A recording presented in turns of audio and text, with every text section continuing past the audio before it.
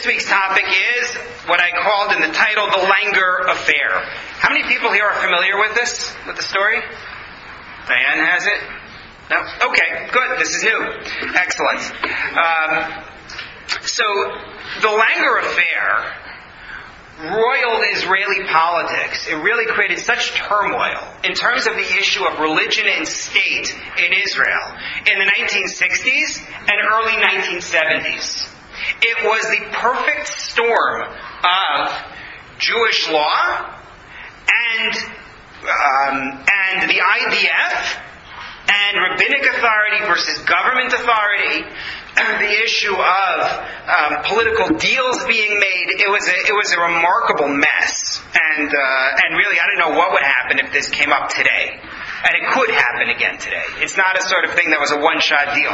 This could easily happen again, and so we're going to talk about what this was. But take a look at the first source I brought you. It's number 10 on these sheets. This is an article that appeared, actually not last year, a few years ago, by Rabbi Eli Fisher, writing in Israel, about Rabbi Shlomo Goren, who was a major figure in this story. Israeli society ignores his legacy, Rabbi Goren's legacy, at its own risk. In the unending tug-of-war between religion and state in Israel, he did the most to reimagine Jewish law to be compatible with the governing of a modern democratic state and to implement halakha as state law. This project neither started nor ended with Rabbi Goren, though he was its most successful proponent. His legacy therefore pervades some of Israel's most contentious debates today, including the role of religion in the IDF and Jewish control over the Temple Mount. In other words, this issue that we're going to be talking about and what Rabbi Goren tried to do to broker an agreement cut to the heart of the issue of religion and state in Israel, and that's why I wanted this as an item on our list of 6 events, because it speaks to the broader issue of religion and state in Israel.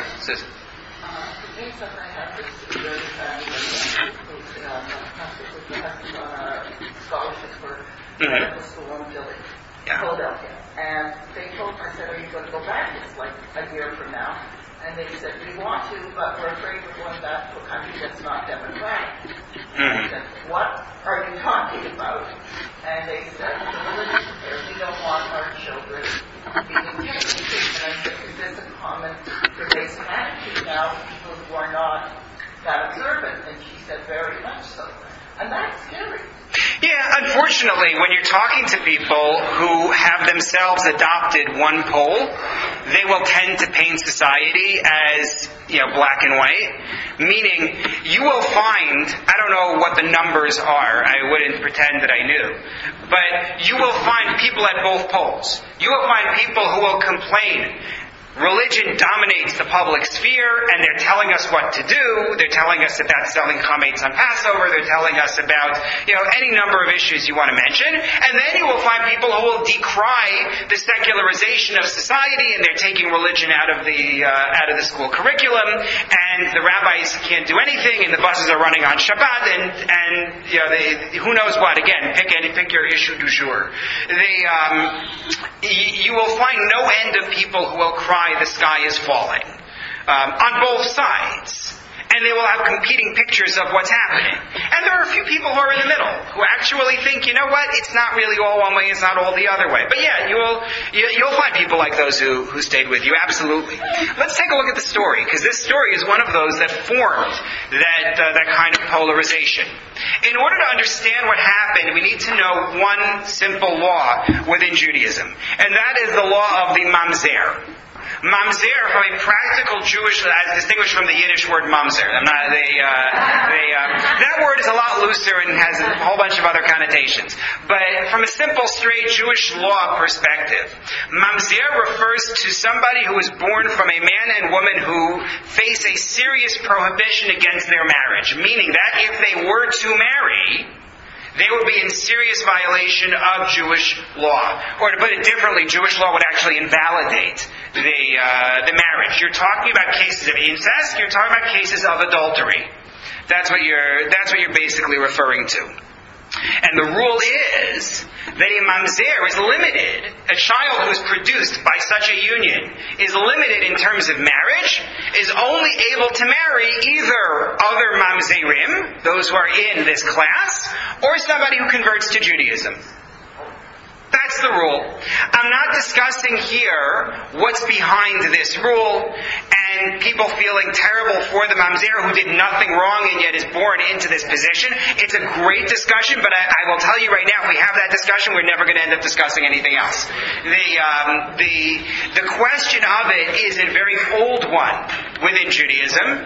The Talmud itself speaks about this and says we're horrified at the effect it has on the child, but at the same time, it provides a deterrent for people who otherwise would have gone ahead with this, knowing this is what you're doing, knowing this is the child you are creating.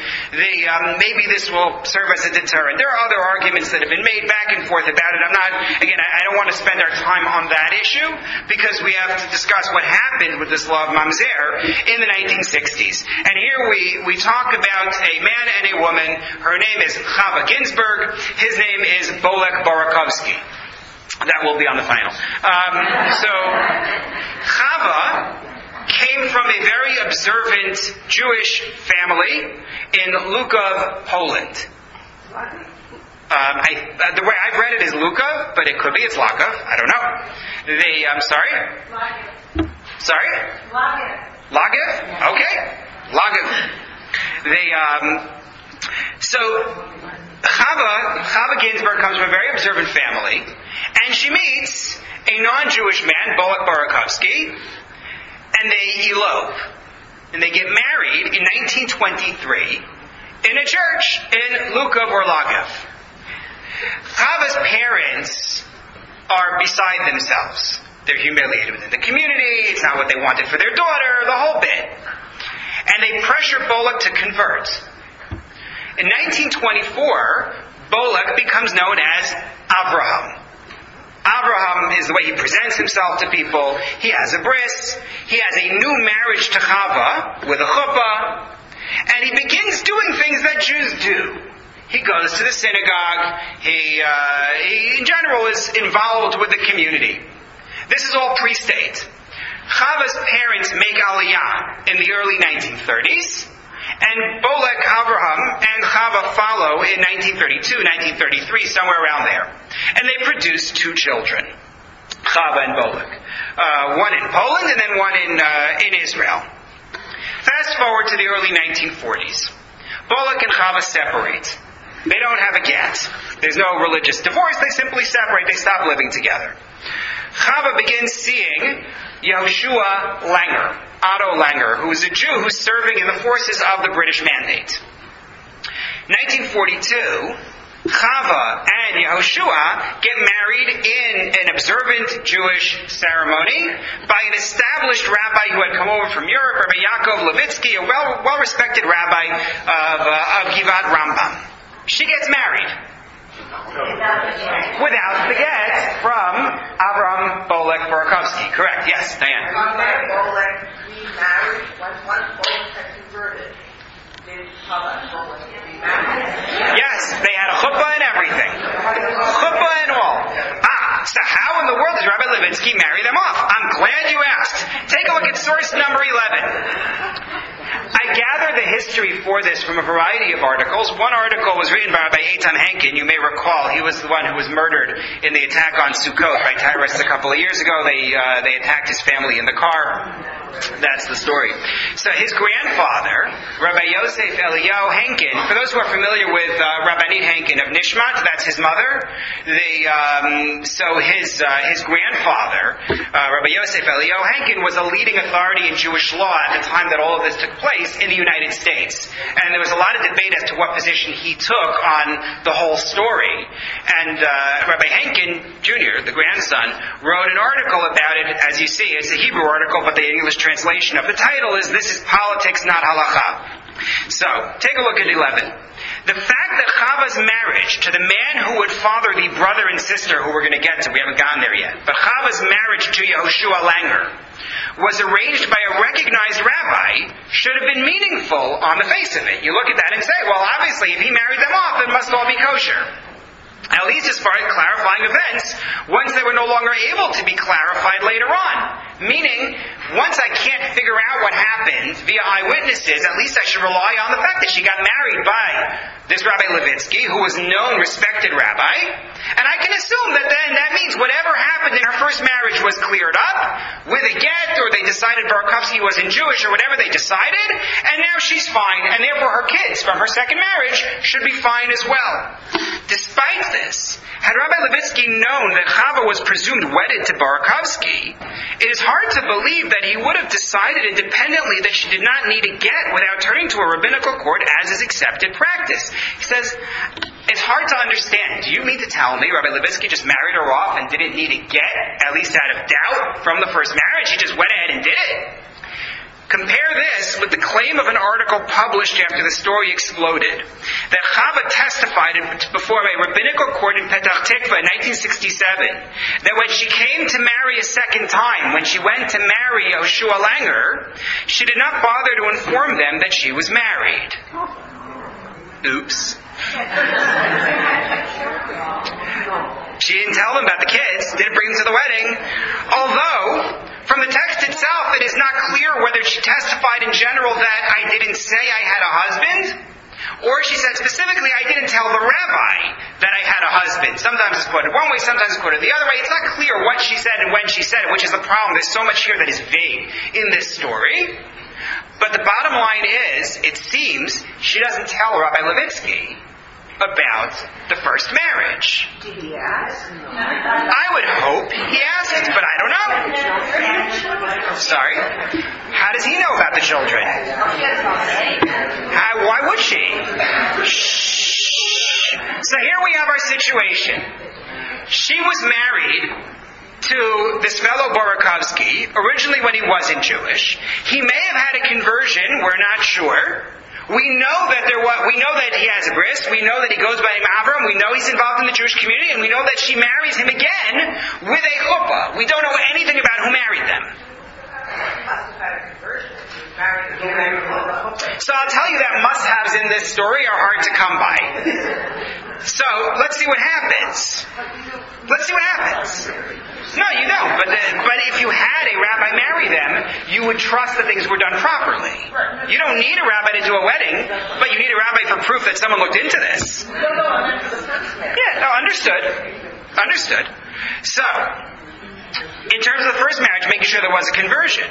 So Chava and Yoshua, sorry, Elise. If this Rabbi Levitsky didn't know Chava's background, was it incumbent on him to ask if she was married before? Yes, he should. I don't know whether he asked or not. The testimony doesn't say. Standard practice. Yes, it is standard practice to ask this question, among other questions about the ability to marry. So, for example, asking him if he's a Kohen, because that will limit who he's able to marry. There are certain questions that are supposed to be asked. When I was a rabbi in Rhode Island, my first shul, I was a kid. I was 24, 25 years old. And I had a couple call me from New York to say that they had met in Rhode Island years before in Newport, and they wanted to get married in Rhode Island. They had this vision of getting married in Rhode Island. They met in Newport, but I was in Providence. But they wanted to come to me to get married, and I always wondered thereafter whether there was something else going on that they assumed I was young enough and I wouldn't realize. And because sure enough, when I started asking questions, yes, she converted. Oh, well, who did the conversion? Well, I don't have the papers, and so on and so forth. Now, Rabbi Levitsky had been around the block. He should know which questions to ask and how to deal with the responses. He's not a kid. And so I would hope that he knew what was going on, but let's see what happens. Chava and Yehoshua produced two kids. Chanoch, a son born in 1945, and Miriam, a daughter born in 1948. 1951, Bolek wants to get married to somebody else. He and Chava go to the Beit Din in Tel Aviv, and they receive a get. Now you have a problem.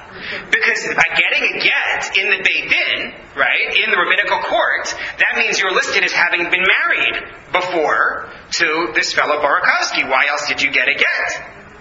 1952, Chava Langer passes away. 1955, 1956, Chava comes to the Beit Din in Tel Aviv, wanting to get permission to remarry. And at this point, because her husband is dead, she wants to get a document saying it's okay for her to remarry. Well, at that point, they put two and two together. They become aware that she has children from her marriage to Langer, and that she previously had the marriage to Barakovsky.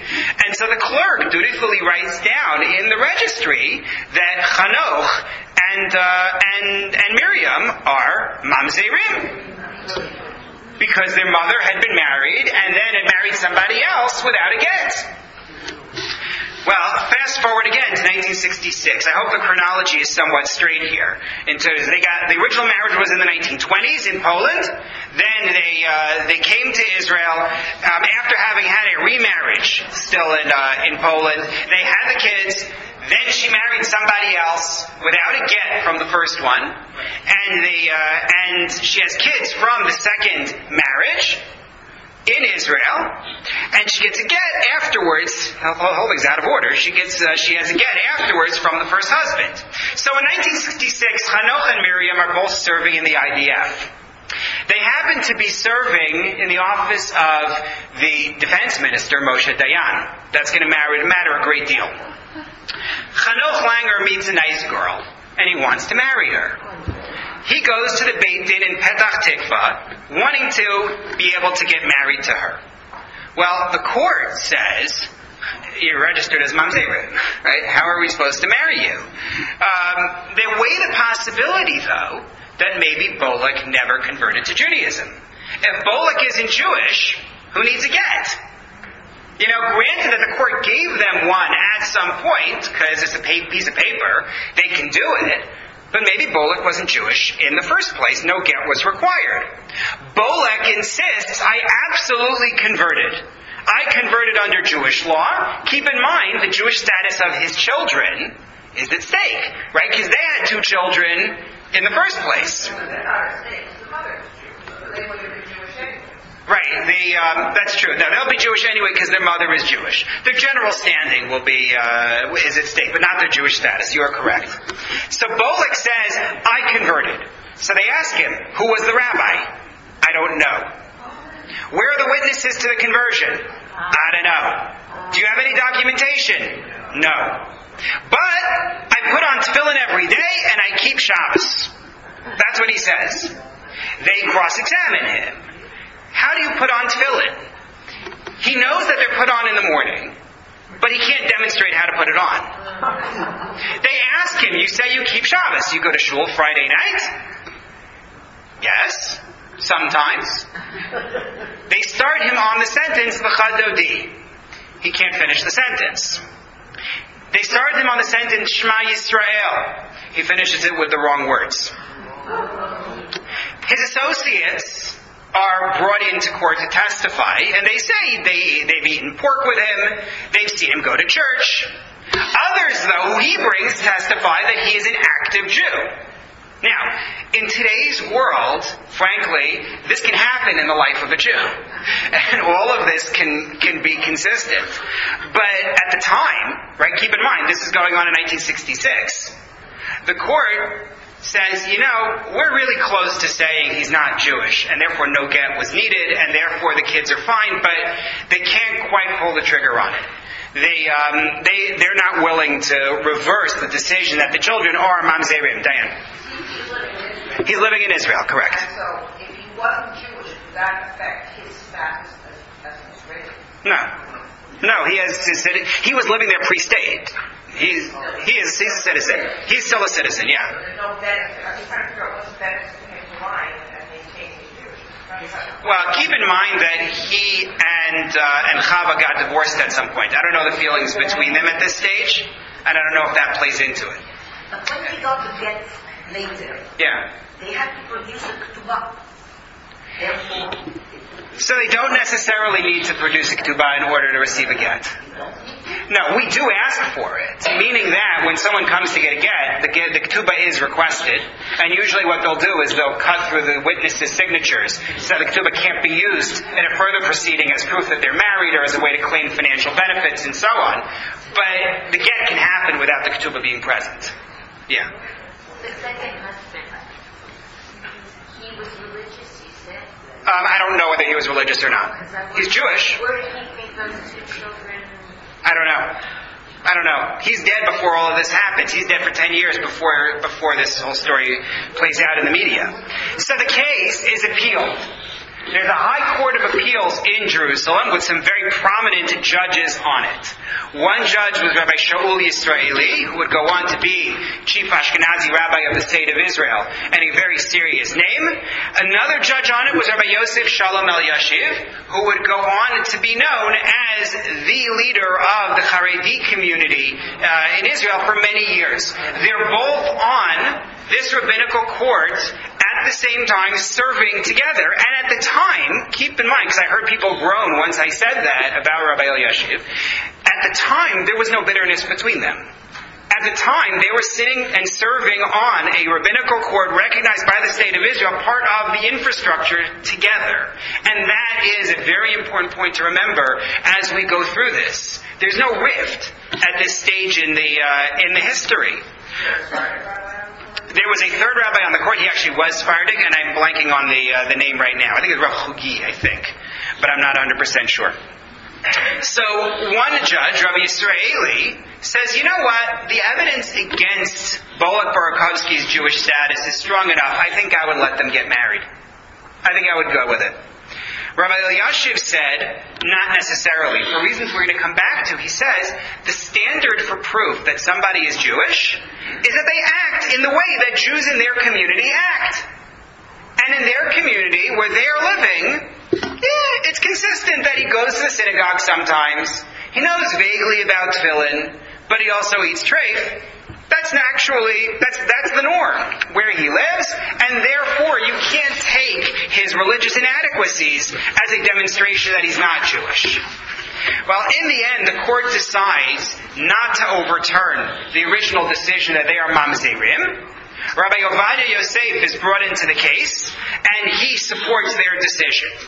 There are more appeals. It goes back and forth and around and around. Rabbi Shlomo Gorin, chief rabbi of the IDF, files arguments on their behalf, but ultimately it goes nowhere until source number 12.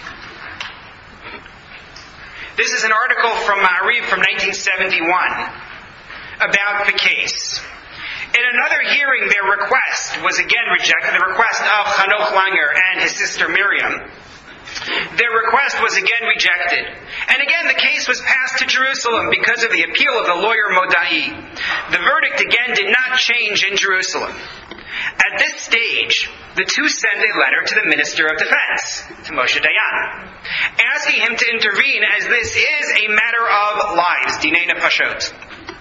Israeli Chief Rabbi Nisim, the Sephardic Chief Rabbi at the time, then became involved as a result of Mr. Dayan's intervention. But even then the matter did not change.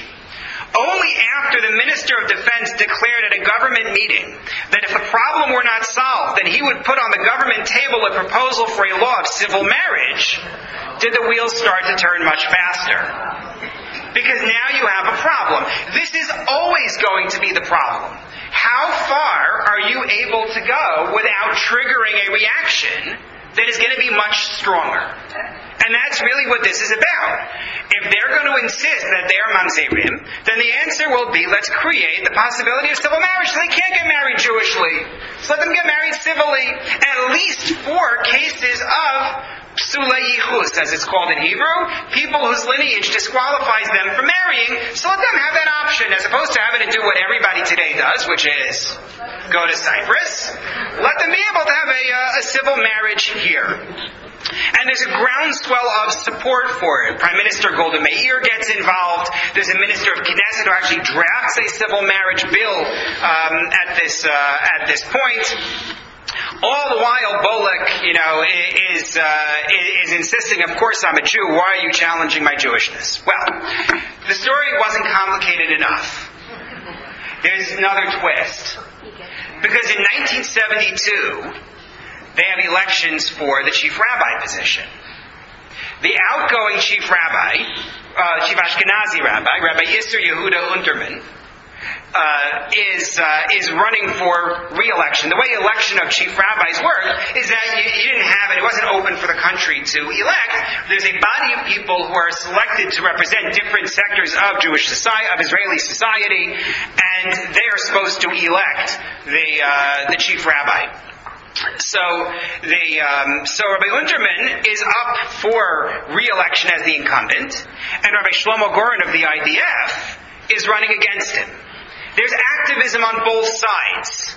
It was alleged that the religious Zionists within the government had altered the voting body to favor Rabbi Goren.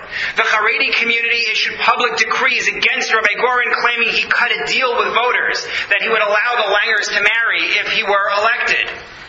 Rabbi Goren is elected. Rabbi Goren wins and becomes the chief rabbi, the chief Ashkenazi rabbi of the state of Israel.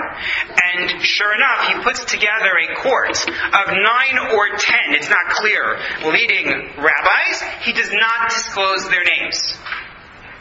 The only name that is known is his name. But he says they're all leaders, heads of rabbinical courts, and so on, to review the evidence. The names of the others are hidden. And he comes out with a conclusion that the Langers are not mamzerim. I'm going to briefly give you the end of this story now. We're going to come back to this at the start next week. But he says they are allowed to remarry. The court concludes that they can remarry, and they do remarry. They not remarry, they get married.